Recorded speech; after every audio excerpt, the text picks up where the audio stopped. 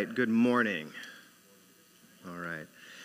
Today we start a new series that is entitled Abide. This is about 5 weeks or so. This word abide, you're gonna hear that word a lot today. It means to stay. That's the simplest form of that word. Last week I began our church's preaching path this year by reorienting us back toward one of the most basic truths of Christianity. If you remember back to that last week, which is the chief purpose for which God created the universe and specifically mankind. That's you and me. The chief purpose that he created us for is to reveal his glory to us and therefore be enjoyed by us. That simple truth is how we ought to think and feel and live from. In fact, someone far greater and wiser than I, a pastor named John Piper, he's coined a phrase, and it's really good. I couldn't have come up with something better than this, and that is that God is most glorified in us. He's most glorified in us when we are most satisfied in him. We're designed, we're created, and God sustains us for his ultimate purpose, for everything in our lives to glorify him and promote his endless worthy and value, his supremacy. And the way we do that is by being people who enjoy him, people who are satisfied by what he's done. Last week, in that sermon entitled Dependence, Gratitude, and the Glory of God, I showed us from Romans chapter 1, verses 16 through 23, that God is independent creator, that we are dependent creation, and that he has intentionally designed us to have needs. That we are to recognize that we are dependent on someone else to meet our needs and satisfy our most essential desires. The need for food, the need for drink, for safety, for life, the desire for approval and friendship and inclusion, the desire for love, for friendship, for peace. These and many more, though none of those are sinful desires that God resents you for wanting or needing. Instead, God designed us with those things in our hard wiring. And the reason he did that was so that he would then fulfill those needs.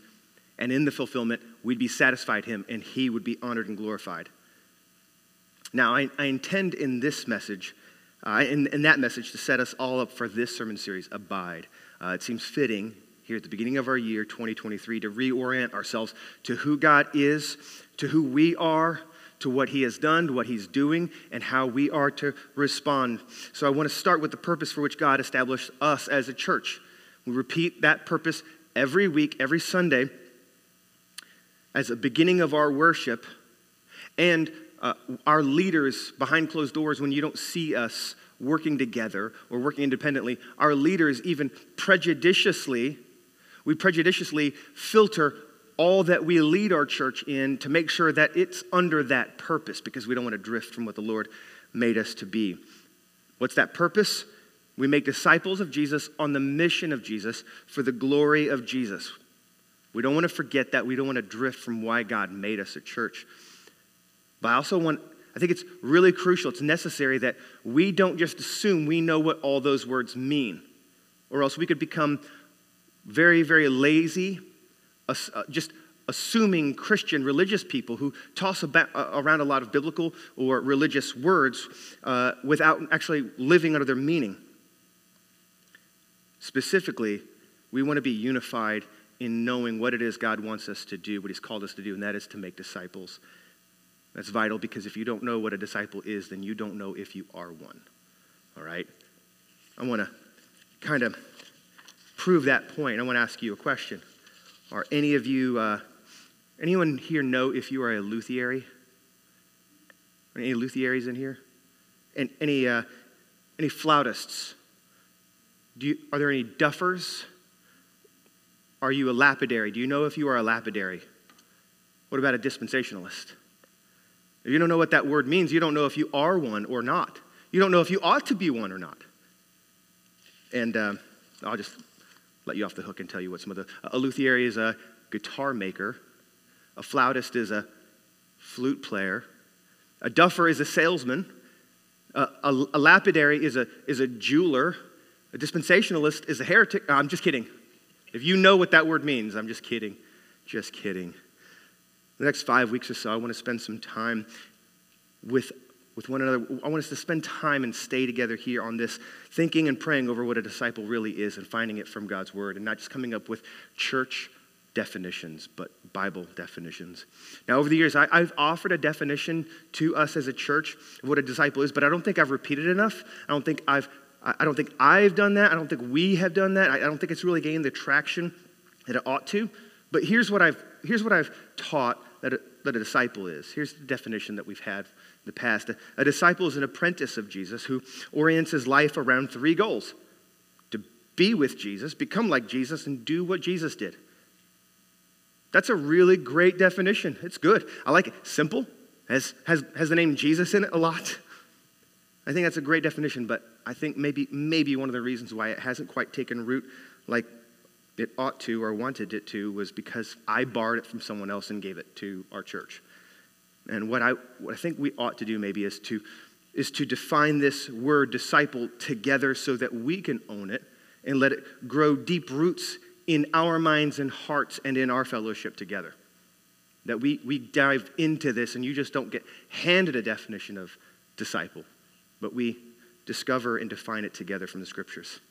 So our primary scripture for this next several weeks is going to come from the Gospel of John, chapters 13 through 17, in which Jesus speaks with his disciples on the last night of his earthly life.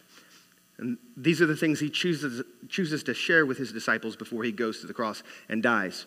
So the last thing that you share, the last thing that you tell the people that you love before you go away for a long time or die, that tends to be the most important, most vital things that you have to share with them.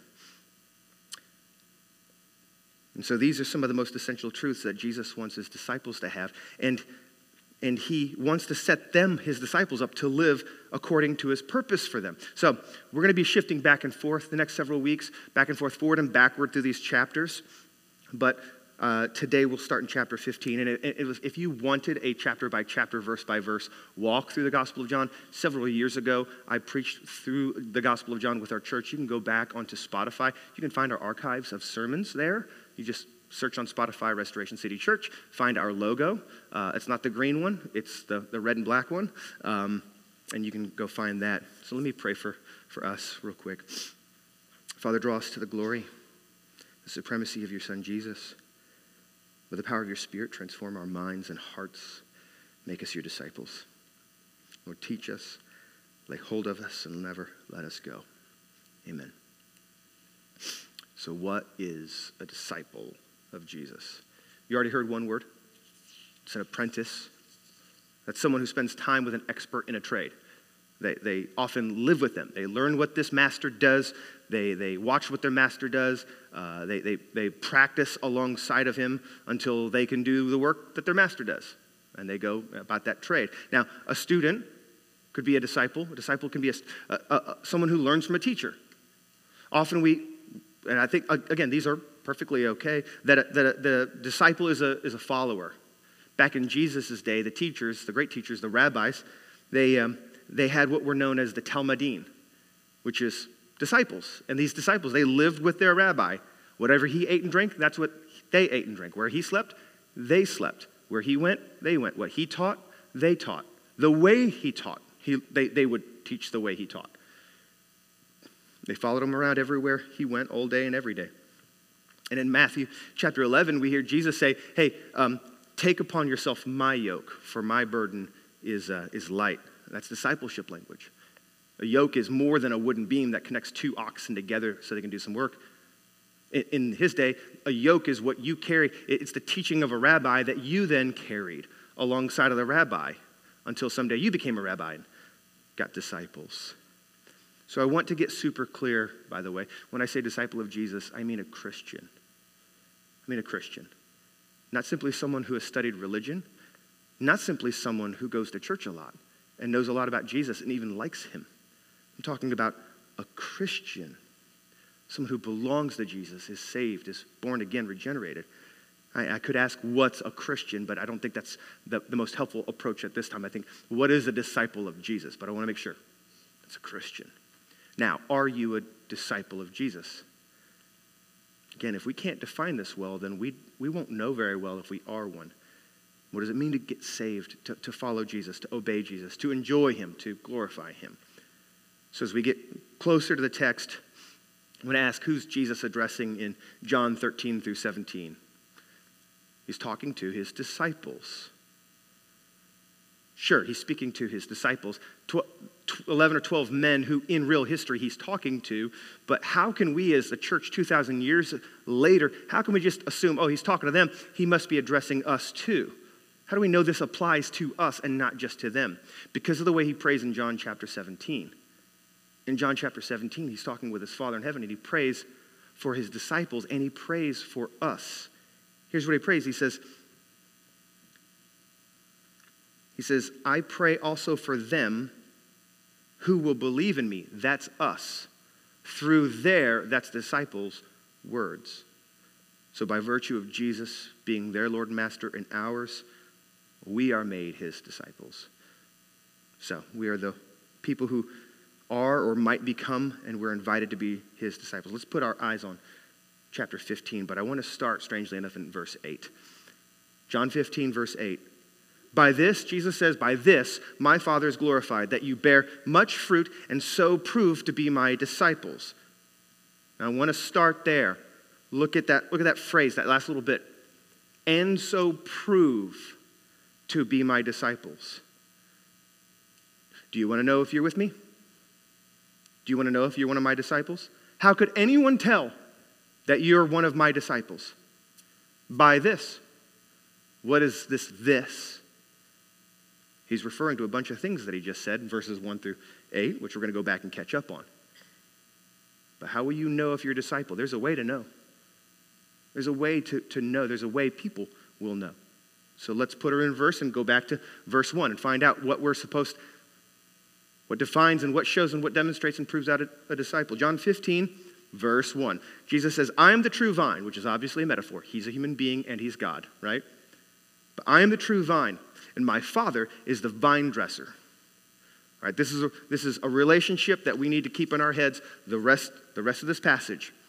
Jesus, the second person of the Trinity, the Son of God, he calls himself, I am the true vine.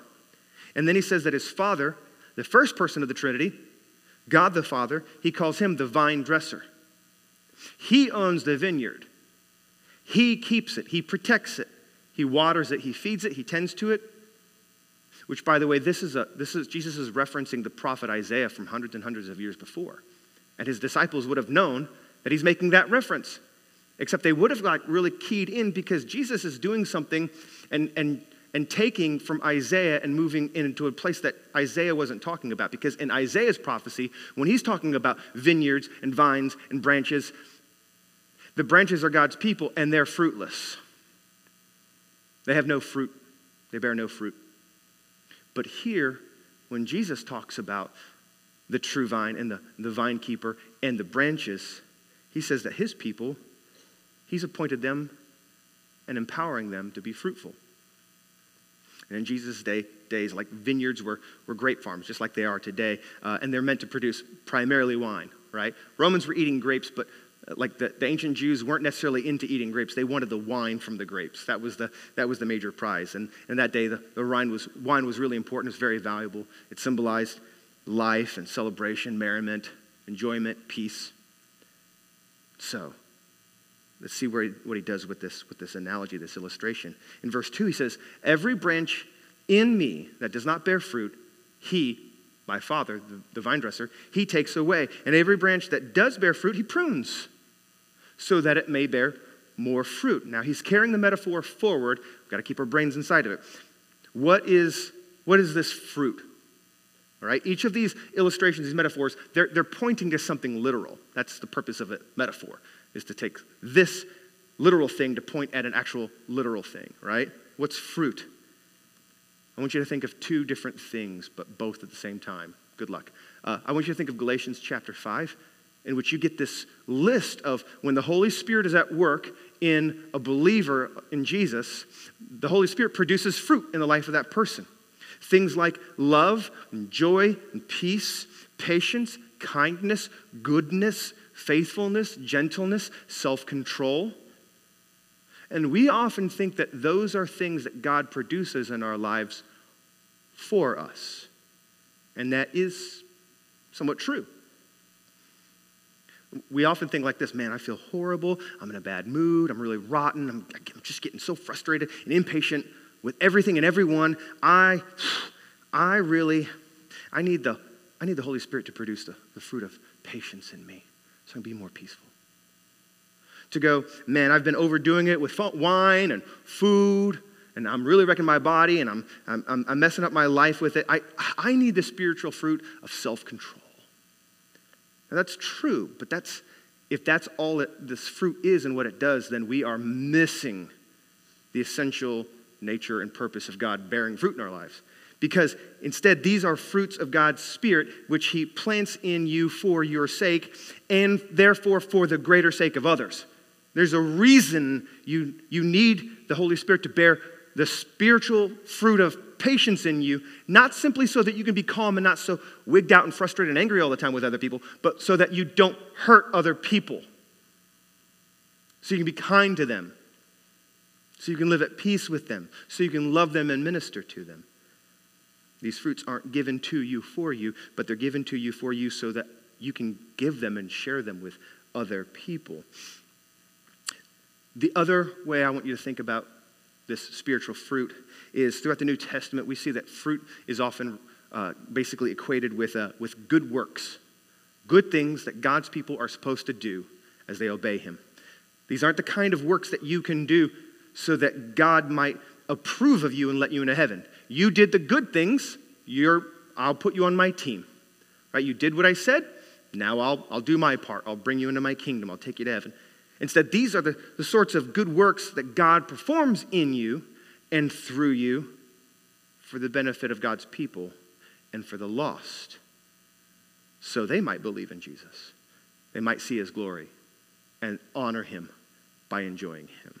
Now, for a second, Jesus says that those who bear this kind of fruit, He says, they prove to be my disciples. Remember verse 8? And so prove to be my disciples by this fruit. Now, I want to make sure we understand this correlation properly. This is not Jesus saying, bear this fruit and I'll make you my disciple. What He is saying is, be my disciple. And you'll know if you're my disciple because the evidence of that reality is going to show up in the kind of fruit you bear. Other people will be able to know that you really do belong to me. You're my disciple. I want to ask you this. Do you see that kind of fruit showing up in your life? Do you think other people can look at your life and see the fruit of the Spirit and the good works that come from God to you, in you, and through you? Does that fruit show up in your life? I'm going to throw that hand grenade at you and then move on. Verse 3, Jesus says, already you are clean because of the word that I've spoken to you. So abide in me, and I in you. If you're a disciple of Jesus, you're already clean. He showed up and with them this night, and He showed them that what He's saying is true because He washed their feet. He cleaned them right at the front of the dinner before they sat down, telling them, you don't clean yourself up so you can be accepted by Jesus. He comes to you and He cleans you, and you're accepted. So He says, if He's cleaned you and called on you, He's chosen you to be His disciples, He says, abide in me. Welcome me to abide in you. As I said earlier, the very first few sentences, abide means to stay. It means to dwell close by with, not departing to go or to live elsewhere. In more archaic, formal language, someone might refer to their home as my humble abode, the place I stay, the place I live. Right? This is where I'm at. This is where my life is centered. I've planted it. I've rooted my life here. Jesus says, you're my disciple, so make your home with me.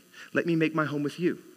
Let's get our lives on the same page, in the same place, in the same way, at the same time, go in the same direction, in the same way for the same purpose.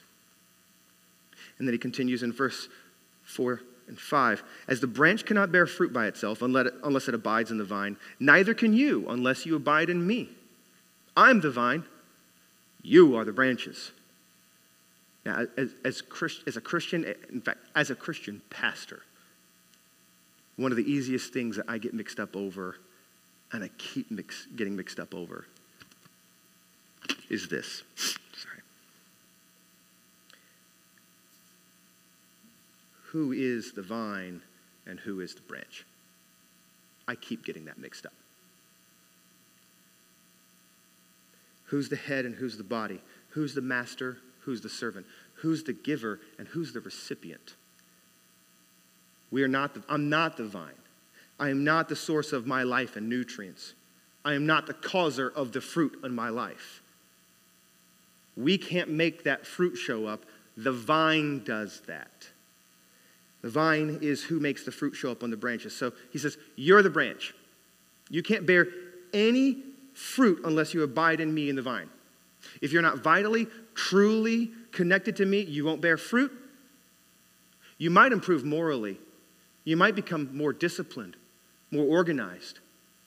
You might become more ethical, more productive. You might do a lot of good things, but it'll all be for yourself because you think you're the vine and not the branch. Because you're not connected to me, the true vine.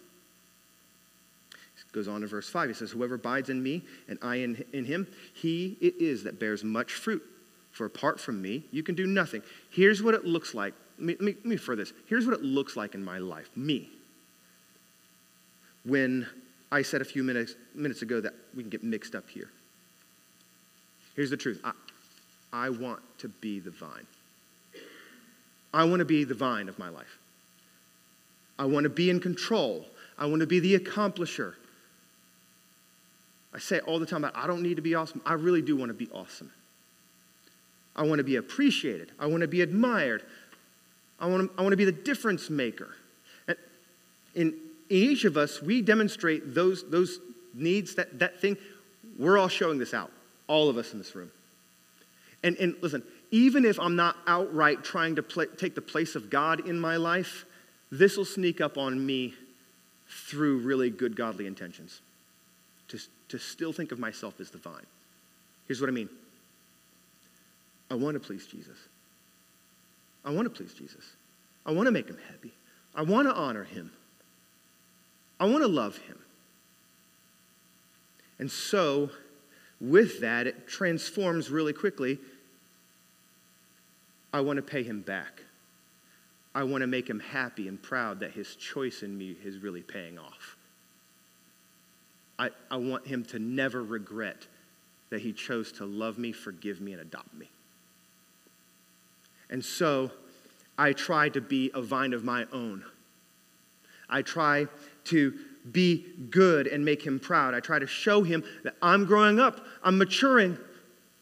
Hey, Father in heaven, look, see? What you want from me is to mature and grow up. And so here I am. Look how independent. Look how less and less I have to call on you or need you.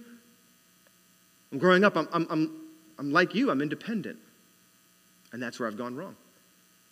Because I'm trying to be the vine myself. I can draw a straight line.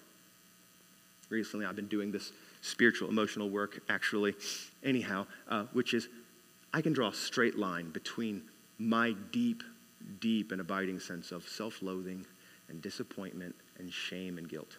I can draw a straight line from how I feel in those ways, straight back to me forgetting that I am the branch and I'm not the vine. Because I'm trying to be the vine and I stink. I want to be the vine. I want to be the difference maker. I want to grow things. I want to make things happen. I want to be better. I want to be stronger, wiser, more dignified, more respectable, more organized, more disciplined, and on it, right? And I keep screwing that up. Well, because I can't bear the weight of being the vine. And it kills me with shame and self-loathing, disappointment, other people's disappointment in me, and what I'm sure is God's disappointment in me. But Jesus is pleased with me. He's proud of me.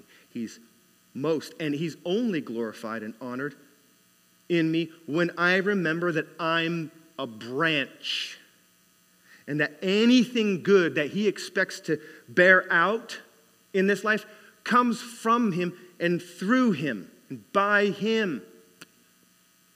He is glorified and honored when branches depend on him, the true vine, for life and fruit, right? So he says in verse 6, if anyone does not abide in me, he is thrown away like a branch and withers. And the branches are gathered, thrown into the fire, and they're burned. Now, I don't have time to get into it, but you can find it on Spotify as well. We spent about 1.5 years on Revelation. But God is very clear on this, what he means. There are people who are in him, he loves, and they have loved him, and they're his. And there are people who are not in him, and they do not love him. And I want to make very clear, the two categories there are very stark contrasts. And the people who are the branches that are gathered up for the fire, they are people who don't simply outright stand in hateful opposition. I don't like God, I'm an atheist, I hate Jesus, get your Bible out of here, blah, blah, blah, no prayer in schools, all that, right? There's those people, but do you know who joins them as branches? The people who think that God's okay with them being apathetic or neutral. The people who go, no, listen, I'm not at war with God. I don't hate him. No reason for him to hate me then. Right? We're at peace. I don't hate him. It's the branches who know about Jesus and simply like him. Consider him. They think he's wise. They think God is a good idea. Many things he's got, those are good precepts. Those are good philosophies. That's a good way to live, a lot of that stuff. These are good ideas. We should consider those. Jesus equates those sorts of thoughts and feelings in the same category as those who hate him. Now, he says in verse 7 and 8, if you abide in me and my words abide in you, ask whatever you wish. It'll be done for you. By this my Father is glorified. Here we go. That you bear much fruit and so prove to be my disciples. By this you will glorify my Father. By being a disciple of Jesus. Truly, ultimately connected to him, the vine, depending on him for your every need, depending upon him to satisfy every essential desire, and then producing the spiritual fruit that serves as evidence that you're his disciples. So now, we've gotten back to where we started, verse 8. And I want to point out that there's a lot of really great ways to define disciple. So what we're going to try and do together, what I want to lead us in, it's not the best way, the universal way. I just think I find a lot of confidence that this should be our way, the best way for us as a church. Here's how I want us to begin and capture and hold on to the definition of what a disciple is. A disciple, you'll see it on the screens, a disciple is one who stays with Jesus. A disciple abides in him, right? So this pivotal word stays, it's capitalized because I want it to serve as an acronym for how we understand what a disciple is. Let me run you through the elements of this definition that we get from this acronym. Stays. A disciple stays with Jesus. S, which is today, a disciple surrenders to Jesus. T, a disciple is transformed by Jesus. You're saved and changed, not to become better, but new by Jesus. And you become an agent of that change in the world around you. A disciple abides in Jesus, the heart of this definition. Y, a disciple yields to the Spirit of Jesus. A disciple yields, obeys, trusts and obeys the Spirit of God. And then S, a disciple serves in community. I initially was thinking and toying with surrounds themselves with community. But I think if that's the only place we stay, which you got to surround yourself with community if you're a disciple, the community of believers. But if that's where it stops, it can get really self-serving and consumeristic. And then that defeats the whole idea of you're supposed to bear spiritual fruit, which God gives to you for the sake of others, right? So a disciple serves in community. Now, a disciple stays with Jesus. So I want to spend the rest of our time together and just dive into what this means. A disciple surrenders to Jesus. It's not a word our culture or society likes at all. And even for people who say, oh no, I surrender to Jesus. We really get down to the root of our hearts and minds and we take a look at our real lives. We don't want to surrender to Jesus. You're going to have to go with me on this one and just confess alongside of me. I don't want to surrender. Nevertheless, that's the first most crucial step that a disciple takes. And it's one of the most crucial steps that a disciple will continue to take throughout their life, is continuing surrender to Jesus. He says, I'm the vine, you're the branch. Apart from me, you can't do anything. Look, the word surrender isn't used there, right? But the heart and the activity of surrender is put on display throughout this passage, right? You have to depend on him. You have to let go of self. You have to surrender your own will and your own need to control and determine your life and your boundaries and your rules and your path and your values. You have to give all that up and surrender it to Jesus and take his yoke upon you. You have to surrender your need for independence to determine what your life is about and where your future is going to be. You have to surrender your religious half measures.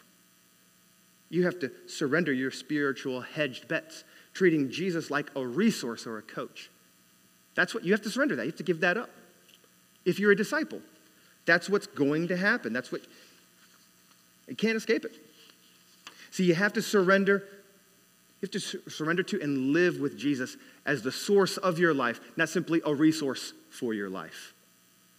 You have to surrender to the idea that Jesus isn't a coach that helps you make your life better, but he's the king who saves your life and has authority over it, and he's a good king and loves you. A disciple is someone who's given up their desperate need and their desire to be the vine, and they trust Jesus, and they accept their branchness. I know what a lot of us are thinking, possibly. Maybe, even if you're not thinking this, then maybe somewhat subtly, this thought has just a subtle feeling under it. That's not what I want to do. I think most of us are ready to say it. Oh, I surrender to Jesus. There's a great hymn. I surrender all, I surrender. I remember singing that 1,000,000 times a Sunday in my church that I grew up in, right? What does our society and culture preach to us? What's the ethos when it comes to this word surrender? There's a great Jean-Claude Van Damme movie from the 80s. That's terrible, but it's so great. It's called No Retreat, No Surrender. No retreat, no surrender. That sounds like it plays really well in a martial arts movie, maybe in Cobra Kai or Rocky. It sounds like it really ought to play well in the locker room at halftime for a football team or a basketball team, right? Nevertheless, this is one of the most crucial things that has to happen in your life for your salvation and for your joy. Each and every one of us, this is the battle. This is the fight for our existence, for our joy. And the only way you lay hold of victory, the only way you lay hold of victory in this fight is by losing it. Why? Because we're born fighting against Jesus. Fighting against and denying that he's the vine, instead going, I'm the branch. These things out here are the branch, are the vine. I'm the vine. I'm not a branch. Your eternal victory in this war is won by surrendering to Jesus. That's how you win. But surrender feels like losing. In some ways, it is. I've often said that the only thing that God intends to rob or steal from you is that which is killing you. That's all he wants to rob from you. He doesn't want to take happiness or joy or peace or comfort or security or safety from you. This is what he wants to bring to you. You won't receive that from him if you haven't surrendered to him. Now here's a sneaky little lie that your soul is telling you. And my soul tells me this lie all the time too. I can't surrender. I can't give up. It's too scary. It's too humiliating. I can't be joyful. I can't be secure. It only feels like loss. It only feels like being hemmed in. It only feels like being caged. To be surrendered, to be put spiritually in a jail cell and have someone else, I have to submit the way I think and what I want to do with my life and where I'm headed. I don't want to give that up.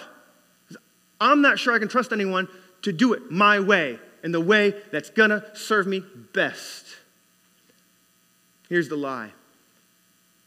You and I are already surrendered to something or someone. It's not that you can't surrender. You won't surrender. You already have. I have. That's the sneaky little lie. I can't surrender. You already have, man. It's not a matter of whether you're going to surrender to someone or something that's going to have control or power of your life. It's a matter of who or what you have surrendered to. That's the truth. I guarantee you, there is something or someone in your life that you're depending upon to give you joy, to give you security, to give your life meaning, to justify your existence. There is something or someone that you have surrendered control to your life to give you safety, comfort, approval. You're counting on someone, depending upon someone in a vine branch way to ensure you that you are loved, that you're accepted, that you matter, that you're going to be okay, that you're pretty, that you're handsome, that you're admired, that you're included. We surrender to career or money. We surrender our lives. And we devote our schedule, our time, our energy, our bandwidth. We take all of that from other people and things and we pour it into surrender to our career or money because those things promise us safety and comfort and even the illusion that we can control our lives and destinies. We surrender to careers or hobbies because success and achievement in those places is going to justify my life. It's going to show that I matter, that I can do something, that I'm worth something. It's going to give me, I'm going to earn with that thing that I'm surrendered, this career that I'm surrendered to. It's going to earn me respect. It's going to grant me control. We surrender to our lifestyle dreams, both now and in the future. Some of us are closer to that future than others, but we surrender to our lifestyle dreams and visions because those things promise to give us the rest and the comfort, the leisure, and simply the life of peace and happiness that we believe we've earned. We surrender these things in such a way that we would refuse, and often do, we would refuse Jesus' command to love him and abide in him and obey him and bear fruit, his fruit. We'll deny him. We'll refuse to surrender to him because we have already got something or someone that we've surrendered to. And as long as you'll let yourself consider Jesus' authority, as long as you can sit under the preached word or sit down with your Bible and face in truth and reality what God is actually saying and take him for what he means, as long as you can simply consider but not submit, you're still trying to be a vine of your own. You're willing to accept a bit of branchness, but you're still going to be your own vine. And Jesus says, apart from him, you're still just a branch. But you're the kind of branch now that has no life. You're not connected to him. You can't bear fruit. It's worth nothing. That sort of branch, refusing to believe it's anything but its own vine, Jesus says in that verse, in the end, you'll be gathered up along with all the other branches not connected to me, and you'll be tossed in the fire. And that's not simply or mainly because Jesus doesn't want to be connected to you, but because you didn't want to be connected to him. Those branches get what they always wanted. I don't want to surrender and be connected to you and depend on you. I want to handle this on my own. And I'll take your help. I'll consider your advice. But I'm the vine. He's going to go, okay, well, you don't want to be connected to me.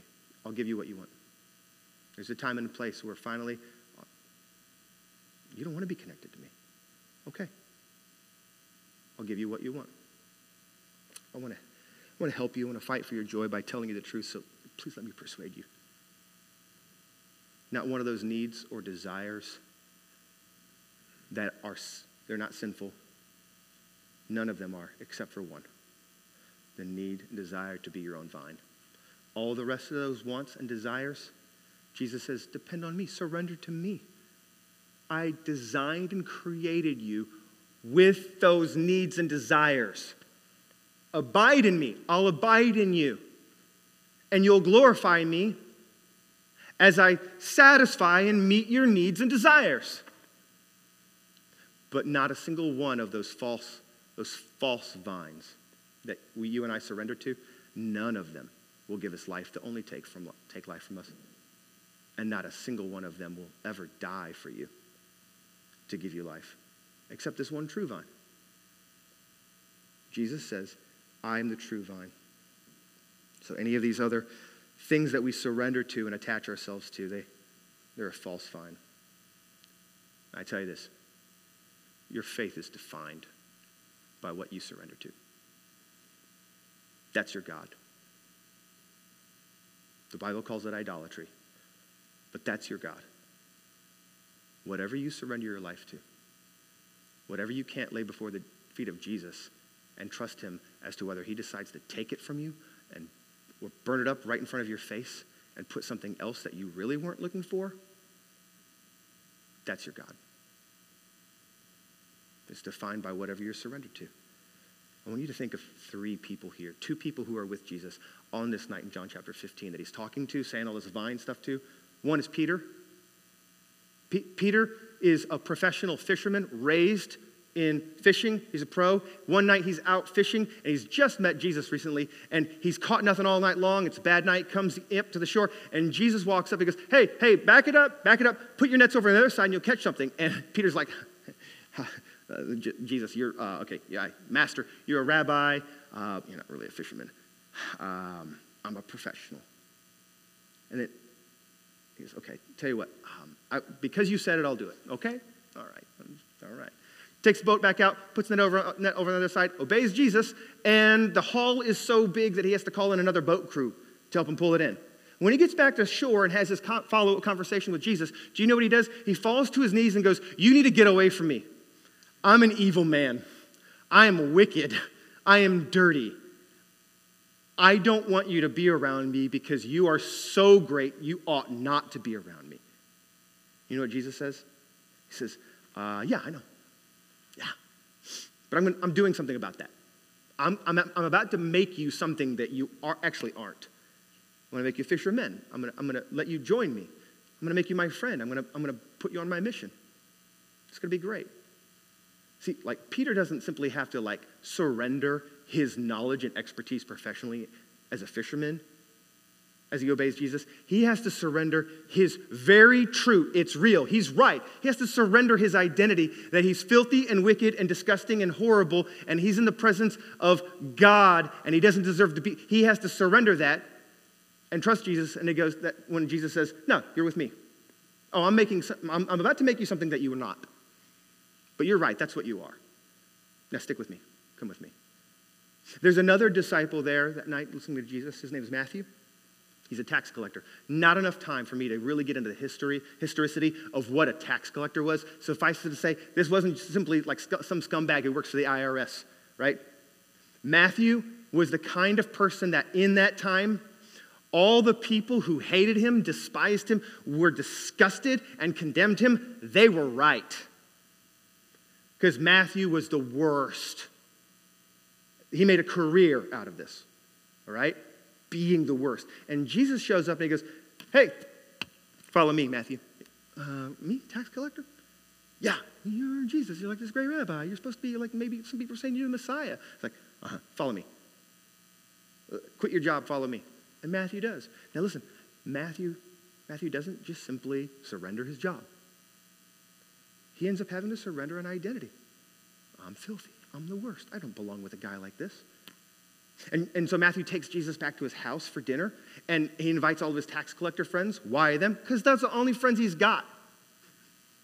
Right? And Jesus sits down to dinner with him at his house, and he starts to tell him about sin, but also grace and confession and repentance and salvation and forgiveness. And all the religious elites, the preachers and teachers and rabbis and all, they find out and they start really grumbling and complaining about Jesus because he's hanging out with those kind of people, right? And you know what Jesus says? He looks at them and I love it the way Jesus says it. He says, "Hey, you guys, you Pharisees, you religious guys who know all the Bible and stuff." He says, "Hey, why don't you go and learn what this means?" He says that, by the way. He goes, "Hey, rabbis who have memorized the first 5 books of the Bible, why don't you go and learn this? And then he quotes to them the Torah, which is something they were supposed to have already learned and they're experts in. Why don't you go and learn this? I desire mercy and not sacrifice. For I have come for the unrighteous. I have not come to call the righteous, but I have come to call sinners. Right? What do we take from that? Listen, religious people don't think they have to or need to surrender to Jesus because they've got their good works. They follow the Ten Commandments. They don't smoke and they don't drink and they don't cuss and they don't watch R-rated movies. And they don't watch Game of Thrones. And they vote the right way. Or they recycle. And they're sweet to people who are not white. And they put the proper banners on their Facebook page and Twitter. And they're an ally of all the oppressed. I don't need to submit to Jesus. Why would I need that? Submit to Jesus for my good? Well, I already got a lot of good here. I'm doing pretty good. Religious people don't think they need to surrender to Jesus. So I'd say there is a really high likelihood, I won't give you a statistical chance, but it's an incredibly high likelihood that there's someone here today who needs to surrender yourself to Jesus today and hand over your self-justifying credit for your own good. Well, I delayed gratification, and I made wise choices, and I didn't get pregnant in high school and saddle myself with a baby, and I worked really hard and put myself through college, and I did this, and I was wise, and I obey the Lord. You're probably one who needs to surrender to Jesus and lay that before his feet and beg mercy and receive mercy and depend on him, the true vine, for your justification. For a moment, the third person I want you to consider is a person who wasn't at this table because he wasn't a disciple. But the key is, this guy was someone who said he wanted to become a disciple of Jesus. We call him the rich young ruler. There's this moment in the Gospels where this young, handsome, attractive, wealthy, and good guy shows up to meet Jesus. Every pillar of the community. Everyone in this scene, everyone knew this guy. He was important, okay? And he walks up to Jesus and goes, hey, Rabbi, good teacher. Hey, listen, what do I need to do? What do I got to do to be part of your kingdom? I've done all the other stuff that God's law says. So is there anything missing on my schedule, on my resume, on my report card? Anything? Because I'm a T-crosser and an I-dotter, right? What else missing? Because, hey, I'll do what you say, Jesus, right? And Jesus goes, oh, yeah, cool, that's easy. All you need to do is sell all your stuff, quit your job, give the proceeds to the poor, follow me. That's all you got to do. Jesus tells him to surrender his money, surrender his good reputation and good works, surrender his big, good, well-earned standing in the community, surrender your retirement plan, your nest egg, your dreams for what you're going to do when it's time to call it quits and take it easy. Give all that up. Follow me. You don't know where I'm going. You don't know where I'm going to take you. Follow me. Listen, by the way, I just want to say, you can have wealth and follow Jesus. The rich young ruler's problem is not that he's rich. But you can't have Jesus and your money have you. Right? What's this guy do? He does the work in his head. I have to give up what I've given myself to. I got to surrender what I've surrendered to. I got to surrender that to you. What happens in the Bible? The Bible tells us that this rich young ruler, he goes away and he doesn't become a disciple. And all of his money's in his bank. Keeps his career. He's got a solid, comfortable retirement plan. And the Bible says a sorrowful heart. A sorrowful heart. I'm like you. I know what this feels like, the idea of surrender. To be told to surrender feels like pressure. It feels like being shut down. You know, you have been surrendered to something or someone, and someone has forced you into surrender at some point. I know this is scary. Can I just give you a different illustration just for a second? Pause from the vine stuff. A different illustration of how Jesus views this whole activity of you surrendering to him. I have a good, dear, close, longtime friend named Kirk McDonald. He pastors another Acts 29 church in Fayetteville, okay? He grew up raising and training and riding horses, all right? He's really annoying because he does everything he does, he's really good at, okay? But over the years, I've learned about what he's interested in, and I like to ask people questions about what they do and stuff. So I asked, how do you like train a horse, like a wild horse? Like, they've never had a saddle, they're wild, and, how do you get them to, like, do what you want? He goes, yeah, I can tell you all about that. He says, there are two ways. Now, the old way, the way that we've done it for a long time, is what we call breaking a horse. Here's what you got to do. You have to get the horse, and you have to pen it up in a corral. Not a big one, a smaller one, right? And you got to rope it, and maybe if you want a saddle, you can shove it on there and force it on. But then you got to get on that horse, and you got to let it buck and kick and run and make all these crazy, scary sounds. You got to stay on it until it tires out and gets the picture that you're in charge, right? And a lot of the time, you have to take the rope, put it and bit in the mouth, right, and control it. And often, you got to break that horse. You got to drag him to the ground and hold him down, maybe whip him until that horse realizes that it can't do anything unless you let it. It's got to learn you're the boss, and then the horse is broke. That's the old way, he says. But the new way, very few people really break horses now. The new way is this kind of horse whispery thing, which something, I've seen this in real life happen. It's what's, instead of breaking a horse, it's called starting a horse. You get the horse in the corral, but you get in a nice big one, and you take your time, and you talk to it sweetly and gently, and you pay attention to the signs and signals of its nervousness and anxiety, and you're patient with it, and you coach it, and you show it that you mean it no harm. You deal with it kindly. You want to be its master, so you show it that it can treat you like a friend too. You teach the safe that it's safe and it's good for it to partner with you. And horses are herd animals, so they need clear leadership. So you got to lead them by a rope, but try your best to kind of keep it slack and not be pulling on it and tugging on it, right? You're not spooking them a bunch, and you're gentle, but you're firmly leading it around the corral. And before you ever put a saddle on it and ride it and start making it do work, you show it that it's good to trust and follow you. Because you know what you're doing. You know where you're going. You know what a horse needs. When it comes to surrender, Jesus is not a breaker. He's a starter. He's a starter. Gentle and lowly, trustworthy, kind, patient, merciful. And he's calling on you to surrender because he loves you. I want to take a moment here, clarify. A lot of this, most of this, has been talking about the initial step of surrender. We talk conversion when you become a Christian. But listen, that's not a step that you do and take and then you got it handled for the rest of your life.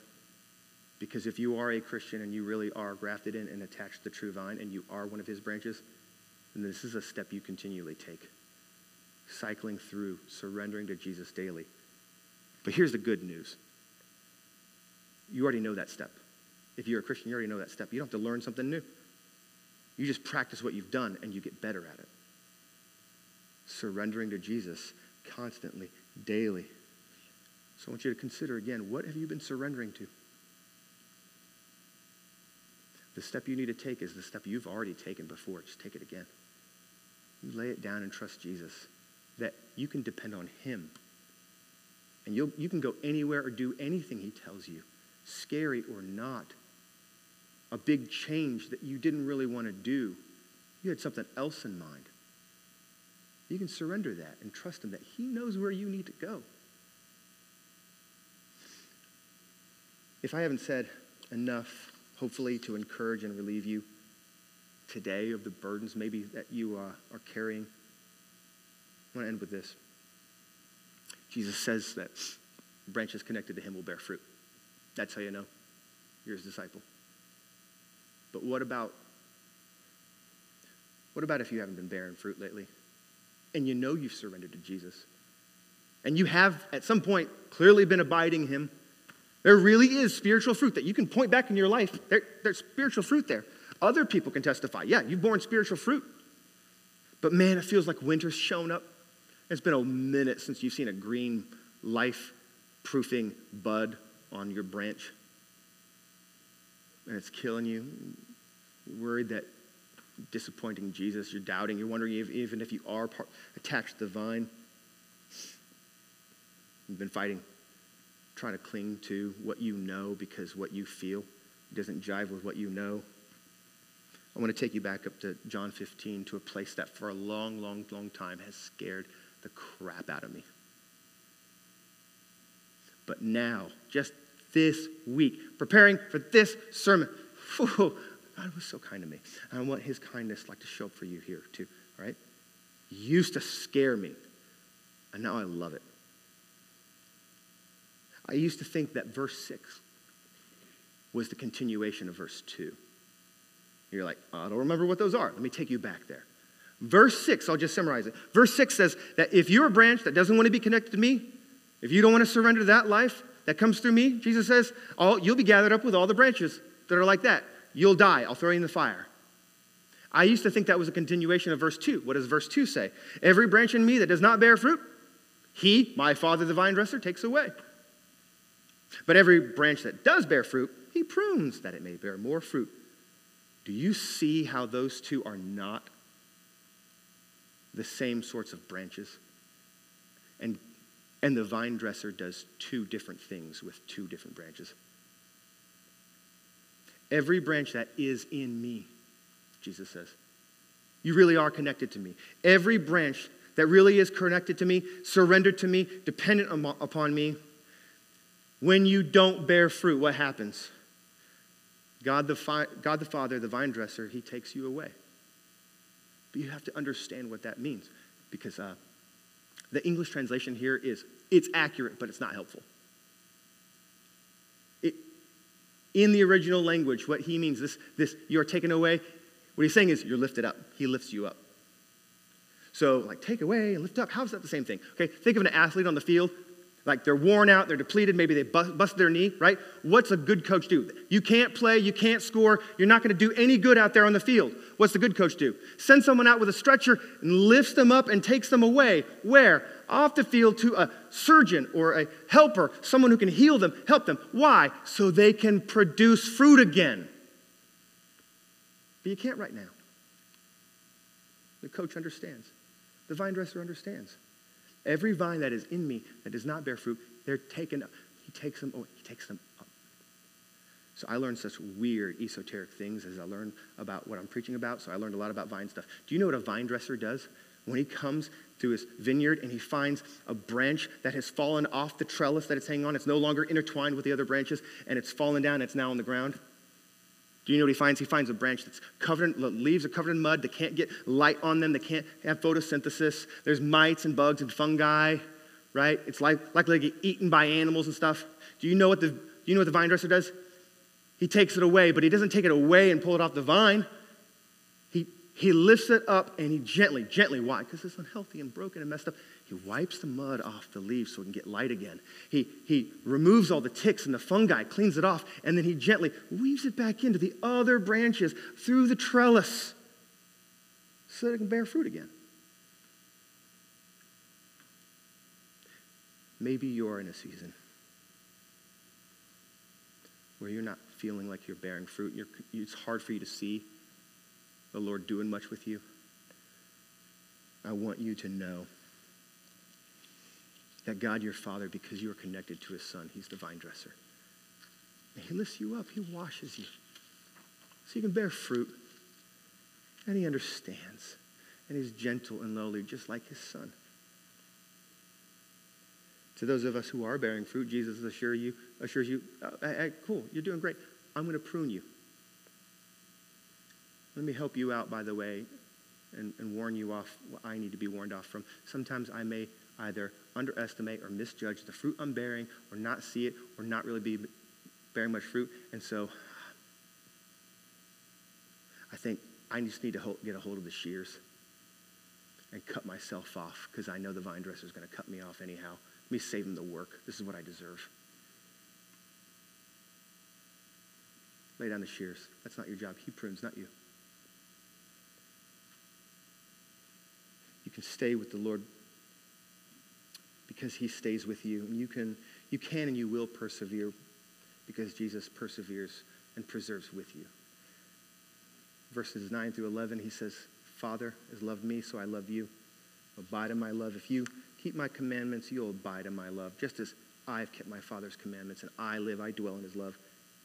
And he says, these things I've spoken to you, that my joy may be in you. My joy may be in you. And that your joy that comes from me will be full. So I leave you to say, abide in Christ. Stay in him. And he tells us this. He commands all of this today. So that what? So his joy will be in you. And your joy will be full. Jesus fights for your joy. And that's why we make our guarantee to one another as members here, that we'll fight for one another's joy. So we do it by going, hey, surrender to Jesus. First time, every time, all the time. We call on us to respond to the Lord in communion, what we call communion.